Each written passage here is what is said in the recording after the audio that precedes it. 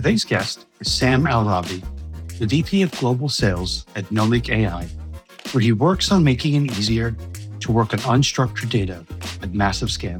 Sam's expertise is creating and scaling sales muscles at early stage startups. On top of this, he's a prolific investor with the recent founding of his own VC firm, Banyan. In today's episode, we'll dig into how to evaluate early startups, the nuances of sales at AI companies, and the importance of open source communities.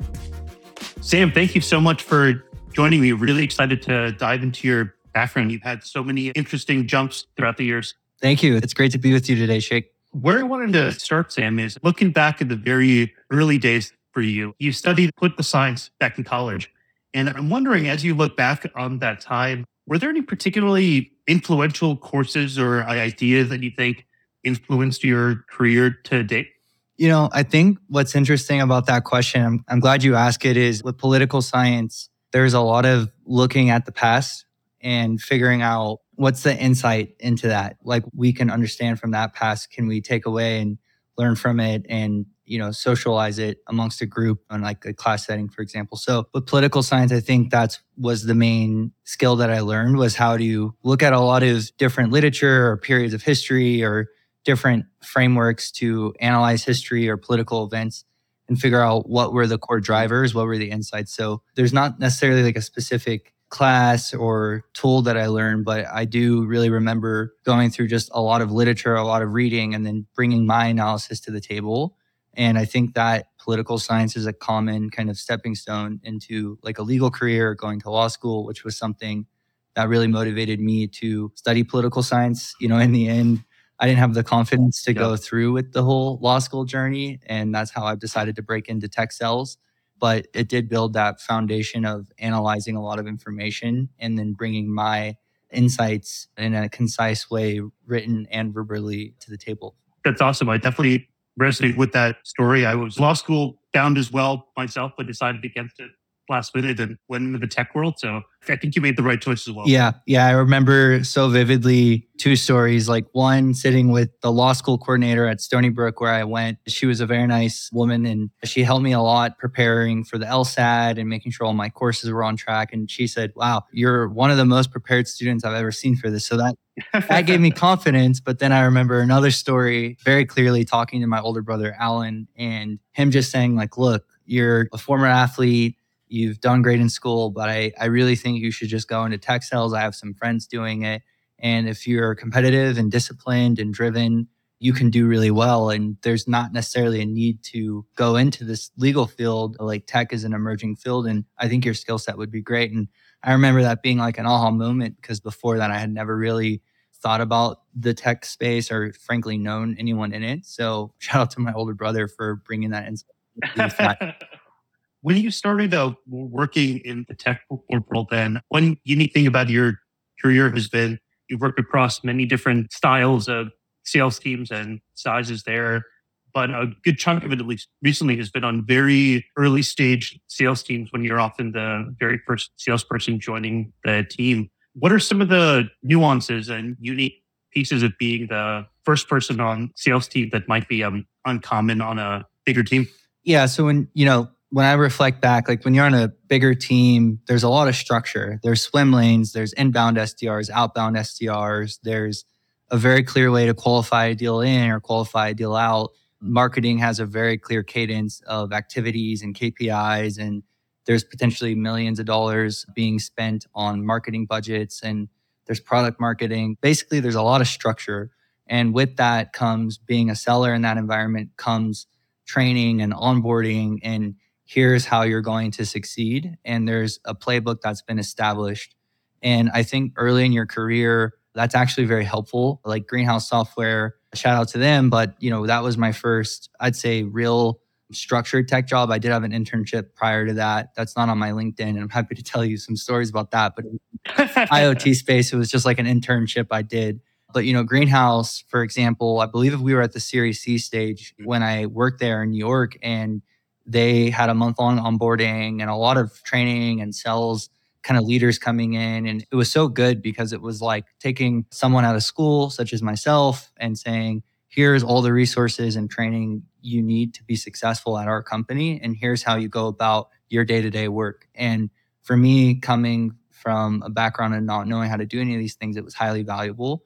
So now contrast that to a startup. When you join a startup, it depends what stage, but for our conversation, I can say, hey, under maybe 10 paying customers, under 100 or $200,000 in annual recurring revenue. Simply put, you're going to get none of those things I just mentioned. You're not going to have a playbook, you're not going to have structure. You're probably not going to have a clear differentiation about what you're selling compared to other alternatives. So I think being that early hire, first hire is about being flexible, being very good at learning on the job and being uncomfortable. You're pretty much going to feel like you might be failing every single day for a very long time. And by the time things are successful, you still might feel that way because you're constantly verging into the unknown and you're constantly trying new things, running experiments and figuring out what can you do with this amazing product? Like, where do you focus? How do you position it? What are the set of activities you should do? And then eventually a team should do? How do you repeat that success? So eventually you can find a sustainable revenue function that you can start to really scale.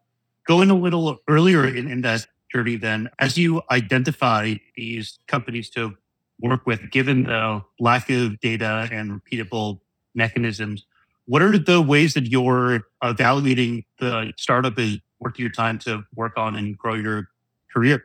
Whether it's an investment opportunity or like a revenue leadership position, I look at several factors. So I'll start with on the revenue side because there is differences, but there's also a lot of things that are similar. But on the revenue side, and just the way it's shaked out for my career, at least from Samsung to Comet to Nomic now, and all the clients I've helped in between, is typically these clients and or places I've worked are called category creation markets. And so when I'm looking at a category, things that I'm thinking about are founders first. Can these founders be the founders that lead the marketplace and create this category and lead it?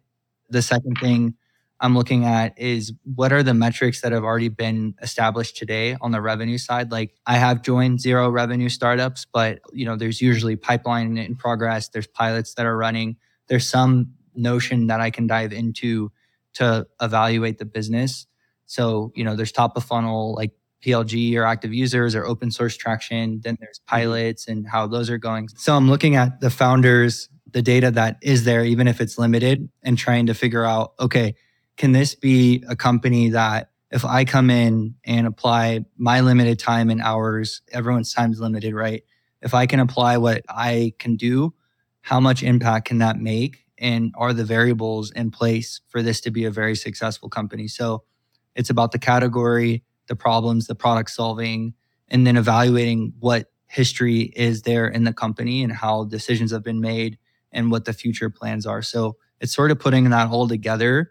And then tactically on the revenue side, it's really, hey, is this quota that I'm going to take as a revenue leader going to be something I can meet? Will I have the resources? Is the market really ready to purchase and adopt the software in line with like what the revenue expectations are? So a lot of facets there, but those are the high level pieces. Using that framework then, could you share a bit more about what Nomic is doing in the world and what your journey to joining that team looked like? Yeah, happy to. So Nomic is an unstructured data platform powered by machine learning. And we are now in a world where LLMs and generative AI are becoming the dominant force in AI, period. And if you take a look under the hood, the modalities that power the majority of LLM models are what we would call at Nomic unstructured data. And that's text, image, video, audio, or your own embeddings or embeddings in general. And so with Nomic, there's this gap today where historically Tableau and Looker and some other tools did a great job at helping teams or enterprise companies understand their structured data. But the modalities I just mentioned, text, image, audio, etc., there's not a tool out there today until Nomic Atlas arrived that helps the enterprise take all these different unstructured data sources and put them into a revolutionary interface to then understand what is inside these unstructured data sets. And so what Nomic's doing is providing this interface that's the intersection between your unstructured data and understanding that data. And that interface, you can do things like find anomalies, find adversarial data that shouldn't be in the data set. You can actually subsample down your data set. For example, you really only need to train a model on around 30% of a total data set to get proper model performance. And that saves a lot on training costs and the down the road, potentially inference costs. So Nomic is that tool to provide an interface to understand these unstructured data points. And when you hear about AI safety and AI transparency, it's kind of a hot button topic. But my question always is like, what are you doing as an enterprise to actually make sure that's happening? And my kind of perspective is Nomic Alice is one of the tools out there that is really driving that to fruition for enterprises, because they can, for the first time, understand all these different unstructured data sets, clean them up, collaborate with each other, and really get on the same page. And then when it comes to building a model and training a model, that process now becomes much easier because the data you put into the model will determine the performance of that model. What excited you about what Nomic is doing and choosing to join the team? I think first and foremost, Brandon and Andre are incredible founders. They're very driven and visionary, I would say. And so even at Banyan, I don't invest in companies that have zero flaws. Like, it's not about having no flaws. It's about having extreme strengths on a vital dimension. And with Brandon and Andre, their backgrounds are in the fields of medical AI. They were at a company called Rad AI backed by Google Ventures, and they were just hammering away at complex medical data sets. And from that experience, they really understood how challenging it is to clean up these image and video data sets in the medical domain, because if a couple of those images are mislabeled or the doctor's notes aren't accurately portrayed on the metadata tags in that process, kind of the building process breaks down. And so here they were being like really high paid ML engineers at a fast growth medical AI startup. And instead of building models, most of their time was on trying to curate and understand the unstructured data. So kind of why I joined Nomic was because they had this background doing the actual work. And then they figured out how to take the recent advances in generative AI, specifically embedding models, and kind of combine the data curation and data understanding problem for these unstructured modalities and put it all into one easy to use interface that can be deployed on a company's private VPC in a really highly secure fashion. And so I really felt that I knew this will be a category that emerges over time. You know, I'm a couple months into it now, and I can say Nomic Atlas isn't going to be something every single enterprise buys right away. Like, there's a maturity curve in new categories, and it's no different here. But the companies that do want to truly understand all of their unstructured data points, remove adversarial data, and collaborate highly effectively with subject matter experts and non-experts, Nomic Atlas provides that platform to do that. So it was all these things that led me to say, okay, Nomic Atlas, I think, is going to be a highly successful company, and I'd love to work with the founders and put the sales process together and then scale it. You know, especially as you could compare the go-to-market notions for AI company like Nomic versus other types of tech that you've worked on in the past. What are some of the differences in the sales process when you're selling AI product versus traditional software? Yep. I love this question. I actually think Jason Limkin does a good job. He has this tweet that he talks about being a new category creation startup's great because there's no budget, there's no timeline, there's very rarely authority in your deals because you're dealing with like people who are on the fringe of understanding the future and early adopters. And he talks about needing to educate the market. And I feel very similarly that in the AI kind of tools that I've either consulted with or worked for, those are the challenges that when you go into 2024, most of the times in a new category with these AI tools, because they're so in front of innovation, right? Like, they're at the very bleeding edge. You're doing a lot on the sell side around education and evangelism.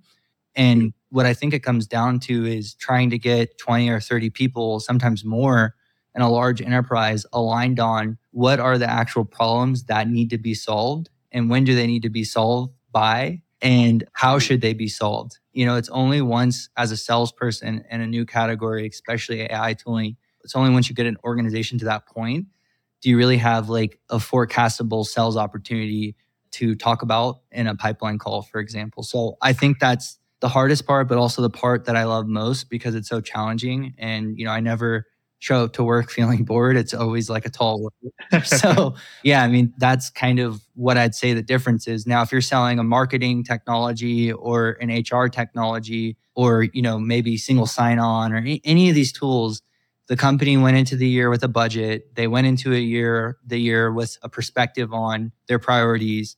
They went into the year with certain individuals in that enterprise responsible for certain things. And so what you're doing there is you're just trying to find opportunities with budget, need, authority, timeline. Whereas in the companies I've worked at the last 5 or 6 years, you're creating the budget, need, authority, and timeline through aligning the organization on these pain points. And then, of course, educating them on your solution. One of the things you mentioned is evangelism. And it seems a really important distinction for Nomic is its fast growing open source community. And I'm wondering how you leverage that community in your sales motions, if at all. Yeah, it's funny because I have these conversations a lot with the Nomic founders and other founders with Banyan that, we're investing in, or sometimes we don't even invest. We're just helping the founders get to the place where that next round or a certain type of round could be possible. And then Banyan would participate. But the way I see open source is it's a gateway to allowing AI to be built in the open. So just before I get to the Nomic specific question, I think in general, open source for AI specifically is the way to go. And the reason is it allows everyone to participate in the benefits and advantages and the innovations happening in AI. So as soon as a company closed source their product or a certain component of their product, it makes it very hard for the whole community to benefit from those advancements. Now, I understand companies need to be for profit, and that's very important. And I'm in no way against that. I love capitalism. I'm a proud supporter of it and participant. But I think with open source, there's a lot you can do. And I think Nomic's like a great example of that. There's a lot you can do to create products or value that is open source. And then you do have a natural conversion point into paid users. So at Nomic specifically, the first kind of open source product that gained tremendous traction, I believe it was the number one project ever built on Hugging Face transformers. And in terms of growth, it was the third fastest growing GitHub repo of all time, from I think like a 0 to 3 month or 0 to 6 month, something like that time frame, was GPT for all. And very successful things often seem simple when looking in retrospect, but in the moment, they don't necessarily seem simple. They feel complex and risky. So GPT for all, what it did was take all these generative AI models and allowed them to run locally on older devices, like an older Windows computer, for example. And the second thing it did is it allowed the model inputs and outputs to stay local on that kind of computer or hard drive. So this really unlocked global adoption of generative AI. It allowed people in highly sensitive defense companies, et cetera, banks, to just download that package because you can review all the code before you download it. It's all open source, and just work with these models and locally. And then, of course, if you want to pay for a model and run it with an API, you can. That's totally your decision. So that was the first highly successful product. And how it correlates to sales is I think it builds trust, it builds brand recognition. And there's other things we're doing with open source with our embedding models, specifically kind of taking down OpenAI, which I know is a very bold claim, but marks are out there, so you don't have to take my word for it. All the data, everything's open source, so you can thoroughly view those results. But I think what happens is data scientists or AI builders start to use these open source products and become aware of the flagship product, which is Nomic Atlas. And then they start to understand what those capabilities are. And then eventually what happens is these individuals become team-wide users, and then they raise their hand and say, hey, we'd actually like to formally implement this behind our firewall with formal support so that we can better understand our unstructured data. That's awesome. I'm definitely excited to start playing around with the tech myself now. I really love that collaboration piece in particular and being able to start a conversation about the data overall.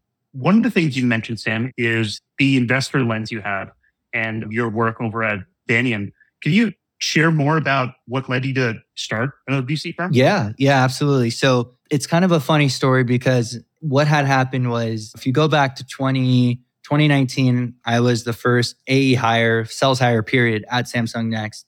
At the time, the CIO of Samsung wanted to invest and acquire AI-focused startups and create software revenue for Samsung. Very bold vision. So I think they had something like $100 or $200 million set aside just for this department called Samsung Next Product. So I was the first salesperson on the ground there. They acquired a company called Missing Link AI. And boom, that's how I got my jump into the AI space. And Missing Link was actually, don't quote me on this, but I do believe it was the first experiment tracking platform. So it was before Comet and Weights and Biases, Neptune. I think the open source product MLflow did exist from Databricks, but this was the first independent company to actually try to commercialize that space.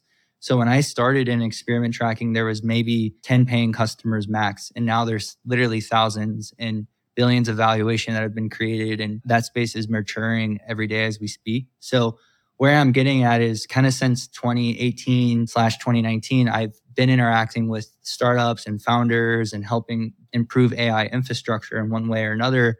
And along that journey over all these years, I had kept running into companies where I was like, well, I could probably put a couple of grand, I don't know, some money into this, nothing crazy. But when I look back, I said, if I would have had a group or a fund, or I had represented people who cared about investing in this space, I could have brought a lot of quality deal flow to the table for these individuals, or just invested the money independently on their behalf. And so that was like where Banyan was formed out of.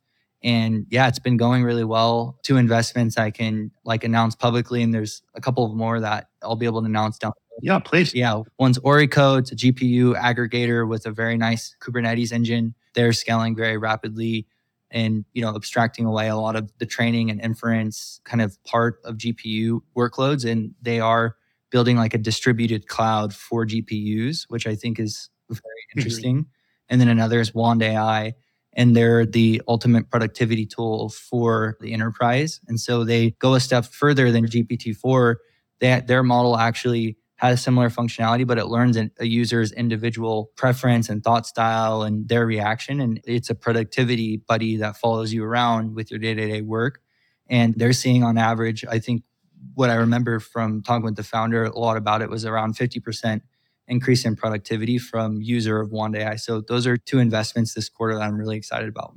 After writing budget checks and starting to work with more investors in your fund over the past 6 months, has your perspective on your thesis adjusted at all? It's a great question. I mean, I think that the core thesis I have is products that are built AI natively. Like just this morning, I was hosting a fireside chat with Andre, our CTO at Nomic, and the CEO of Weaviate, actually the second ever vector database ever built. And it's very popular. Weaviate's had a ton of traction. And one of the things we were talking about there is like, hey, our vector database is here to stay. That was like the problem statement. And a lot of the points that ended up being surfaced and very clear to me by the end of the talk was that AI for the vector database, to use a real example, it was built AI native, whereas MongoDB and some of these other database companies, they would in theory and do in theory have the ability to store embeddings, but it's not AI native. So what's that mean? Well, what that means is the developer experience suffers and it's not as scalable, it's not as easy to use, and all the features that feel small aren't there. And so it's just a lot harder to use it as an AI developer. So at Banyan, when I invest, I'm looking for companies that from day 0 were AI native. And that can apply to a lot of different verticals or different parts of the economy. It doesn't have to just be infrastructure, although that's where I'm highly comfortable and able to, I think, make great investments. But that's like the core thesis. If the product's AI native, what is it trying to accomplish and how big is that opportunity? And is this the right founders to bet on? So the thesis hasn't really changed, but I think it continuously gets refined. And there's just so many nooks and crannies out there where founders are applying AI. I mean, it's something new like every day. Now, the very last question I have for you, Sam, is looking back to a career focus then, there are lots of people out there who are really excited about the AI space, but come from non-AI backgrounds or even non-technical ones would want to jump in. For someone wanting to join the Nomic sales team in a couple of months who comes from a non-AI background, what advice would you give to them to be able to stand out and differentiate themselves? Yeah, it's a great question. On the sell side, when we're hiring, and I can't speak for Nomic specifically because we haven't made any hires yet, but I can maybe generalize this. When you're in that seat of VP of sales or CRO, head of sales, and you're trying to build your team, what you're looking for, it depends on the role, but just in a general sense, is you're looking for people that have been at that stage and have been in a similar selling environment that you're going to be placing them in and where they're going to be accountable for results in. And so like a great example of this is like if you're really passionate about breaking into AI startups and you've already had your kind of first foray into sales, what you probably shouldn't do is join another like very scaled out late stage company. So what I would recommend for people who want to break into startups and get that direction is be clear about that you haven't done it before. Be clear about that when you're applying, done it before, meaning that stage of the environment, but you're very open and flexible to learning the skills and, have your pitch ready why you would be the right person to be in this context specific environment. So it's okay if you haven't done it before, but I think you need that humility to kind of own up to that, to the sales leader and the team there, if there is one, that you recognize just how vastly different it will be to go from selling at like a very large IPO, post-IPO company that has Super Bowl ads down to like a small startup that's like just thinking about things on a day-to-day basis in terms of like execution. Like there isn't going to be that same environment. So yeah, I mean, I don't know how helpful that is, but I think it's that mindset and owning that narrative that actually could take people pretty far to get that dream job that they're looking for at a really early stage company. No, that's great advice. Well, Sam, thanks for sharing about your journey and what you're working on. Really excited to just hear what you do next. And of course, good luck taking down OpenAI. Thank you. I love the Humans of AI podcast. And thank you so much for setting this up today, Sheikh. This podcast is brought to you by H10. Part about advanced technology that never changes is the need for the right people to design, build, and manage it. H10 offers just that with an on-demand talent and management service that covers all aspects of engineering, program management, and AI. Trusted by over 400 companies, including half of the Fortune 10, H10 is here to help lighten your load and make you the hero.